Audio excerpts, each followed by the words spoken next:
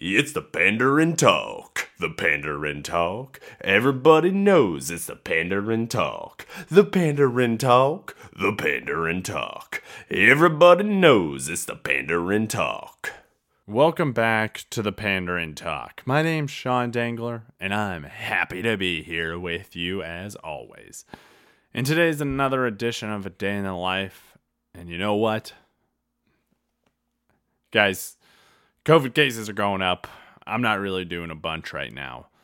So I'm going to talk a little more politics stuff with you. So if you don't want to listen to some politics stuff, just end the podcast right here and just be like, I'm done.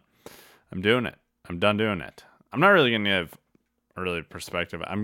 I kind of just more want to talk about the presidential election here in Iowa for anyone. And because I was kind of curious about it because Biden did better than Hillary in 2016, but Trump also did a lot better.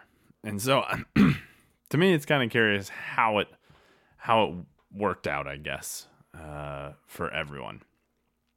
The biggest thing I found going through the statistics and how I found the stats was, and it's probably changing a little bit, obviously, because they don't actually count all the votes quite yet, because they kind of project it out once the statisticians have an idea of where it's at. And so what I'm using, I think it's Politico's website had a tracker, and I was using, that was by county. For some reason, I've listened, you can find on the Secretary of State's website, the Iowa Secretary of State. I haven't found it. So if anyone does find that, send that to me, because I just have no idea. I've tried looking for it, and maybe I'm blind and I couldn't see it. And then I just went to Wikipedia, honestly, for the 2016 thing. You know, growing up, high school, college, like, don't use Wikipedia. You know what, guys? I'm not saying don't use it entirely, but it's a goddamn good resource to go to, at least initially. And then from there, you can try to figure out where you got to dive to. But like the presidential stuff, they're not going to lie on that. No one's going to hack in there, especially from 2016, specifically Iowa. I don't think anyone's going to be like, "Ooh, I'm going to get you.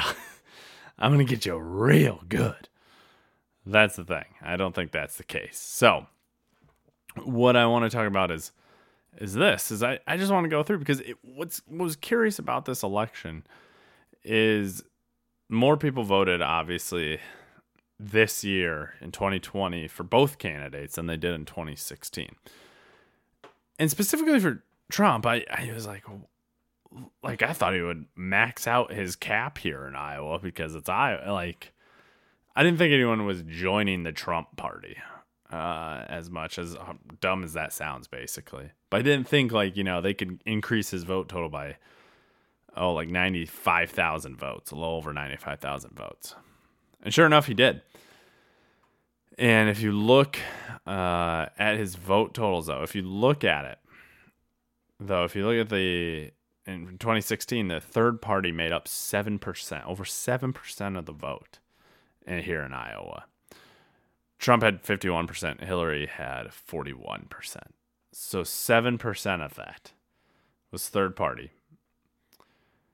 And you come in to 2016 here, or 2020.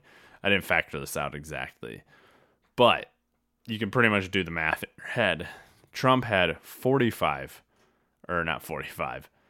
He got 54% of the vote. So that's an increase of 3%, and Joe got an increase of 4%.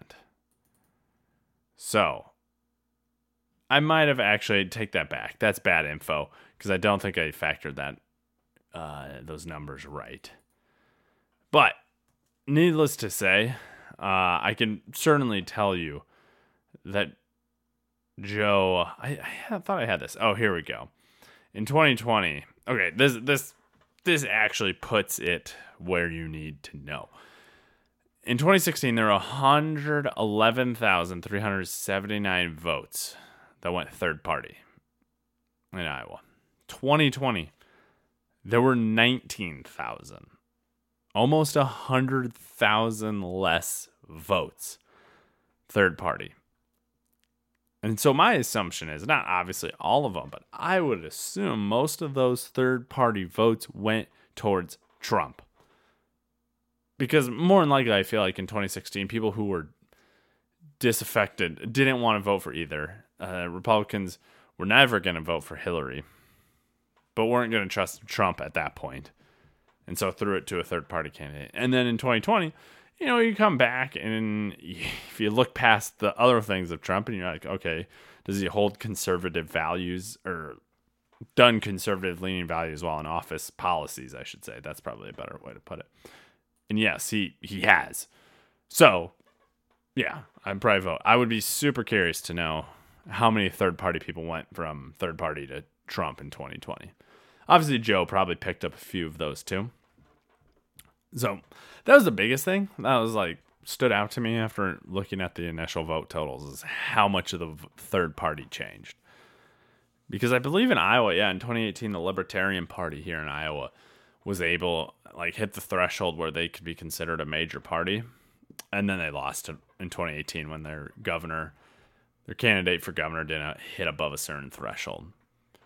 Now, I would welcome all third party. I solely believe it. Because we're all for the better if we have more power and it's not just a binary choice. But it just won't happen because neither party wants to give up more control. They have as much control as they can have now.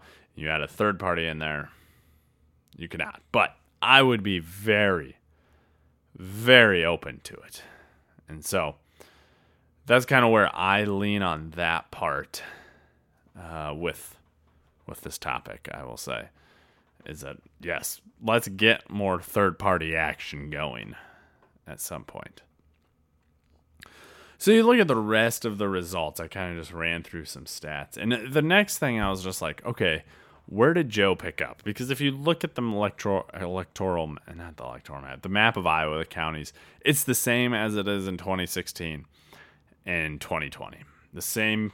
Pretty much all the counties outside the big metro area counties, I guess I could name this off, but basically all the ones outside of big metro areas went Trump. That's it. Because okay, here we go. We got Blackhawk. Maybe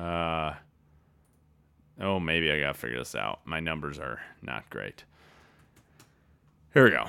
We went Blackhawk went to Trump. Cerro Gordo was close. And then you go through here. See, that's the thing. There is not that many things. Johnson County had 70% of people. That's 37 out of 10 people were like, yeah, we're good. Lynn County and Polk County's gonna be in there. And here we go. We're getting there. Oh, that might be it. Did I miss one? I might have missed one. But that's basically it. Is that the counties? It's basically the big metro areas got the Democrat. Everything else went Republican. It's a microcosm of America. So my next curious thing I wanted to do, I was just like, I wonder what counties, how much it changed between counties in terms of, how because obviously Trump pulled more voters and Biden pulled more voters. It's okay, what counties did it go even more where, you could see what counties had the more votes pull for them, essentially. More people turned out from 2016 to 2020. So, just so you know, if we go up to Allen McKee County, between 2020 and 2016, he had 640 more people come out for him. And that, to the vote total, that's about 15% increase he had. And then Democrats there, or people who voted for Biden, 153, and that's 6%. So pretty good. Obviously, a lot of these counties, they're already super pro or leaning Trump. So, even a substantial increase sometimes for the Democrats doesn't mean anything because they're still way far behind in numbers. But you go to Benton County, they had a 11.5 increase and a 10.22 increase for the Democrats on that side. But what's interesting is almost all the counties. It is a boost for everyone. Everyone everywhere got a boost across the board, basically. Now, what's interesting is you come across some more Trump-leaning parties or counties like Cass County, which was a small county, and it had 12.8% more increase in the Democrats, and the Republicans only had a 4.35%. But then you go to their vote totals, and it's like Trump still won by over 2,000 votes, because that's how it works. The one I was most curious, though, the one I was absolutely the most curious about, and if you're in the Des Moines metro area, this would be the one that you would be for sure very curious about, is Dallas County. And that's a county west of Polk County. It's a county that has basically Waukee in it. One of the, if not the fastest growing city in Iowa. I'm not sure if that's Ankeny might have that, but that's what it is. And Trump actually took the county 27,000 with 27,882 votes to 26,771 for Biden. Now you go back to 2016, and that's a 50.10%. Trump won in Iowa this year to Biden's 48.10%. Now you go back to 2016. Now Trump built on it barely, a 0.5%. You had 50.56% went for him in 2016. You go to Clinton now, and Joe had 26,000 votes, almost 27. Clinton had 15, almost 16,000 votes. And her only vote share total was 41,000, just over 41,000, 41%. Man, my talking sucks. But Biden got 48% here in Iowa. And you could say, oh, there's a bunch of third parties, which in 2016, there's 8% went third party in Dallas County. But that really, I think, highlights the Dallas County probably in the next election is about to flip towards Democrats, because it is damn close in that county with that. Just the total difference in the youth that's probably moving into that county that is impacting that decision. Because I know quite a few people who live there that I assume probably lean more so to the left than to the right. So that'll be a county to watch to see that county completely flip. So you go back to, and that's honestly the most curious one. There's any other outliers really? Say like Emmett County, they had a 11.64 increase for the Biden or Democrat candidate to a 4.16 of Trump. But again, 3,200 people voted for Trump and 15 voted for Joe. Looking through it though, yeah, it's kind of curious. Just things. You go through a lot of smaller counties. You're like you go through the smaller counties. You're like, man, more people did turn out for Joe in these smaller counties than in 2016. Like it did increase quite a bit. Obviously, Trump still brought out a lot of people too, and that's kind of where it stung him. But I don't know, for Democrat, if you're a Democrat, you'd kind of be like, okay, well, something's going right. We're at least getting more people. We just have to get more people than the Republicans. Get more excited. But yeah, you just go through, and like Potawatomi County, they had a lot more people go Joe this time around, as did Polk, but Polk would always have that. I think there was one county in here, but I can't remember what county it was that. We'll go to Johnson County, because like I said, they had 70% of people went with Joe this time around. And you go to Johnson County, they had 17.5, 17.75. So basically, this has probably been pretty boring with the stats, but it wasn't good for Republicans or Democrats in terms of, yeah, they still got skunked by Trump and he had to come out. But Joe did bring more Democrats out, and maybe they can build on that, obviously, because Trump, I think, is his own power, and a lot of people just came out for Trump. They're not necessarily coming out for Republican. Not saying the state's going to, like, Trump leaves and then just Democrats are just going to run the state. That's not going to happen. But I do believe that Joe, or that the race will be more purple people are declaring Iowa a red state. Yes, it probably is more red, but I do think there's a chance for the state to come back purple because obviously, like, the state went blue for Barack, so both times. And so that's how I think it's holding in a sense, is that we'll swing back. Iowans are charmed by charismatic people. So don't be dismayed if you're a Democrat, but you do need to work on it. If you're a Republican, well, you at least have an advantage going forward.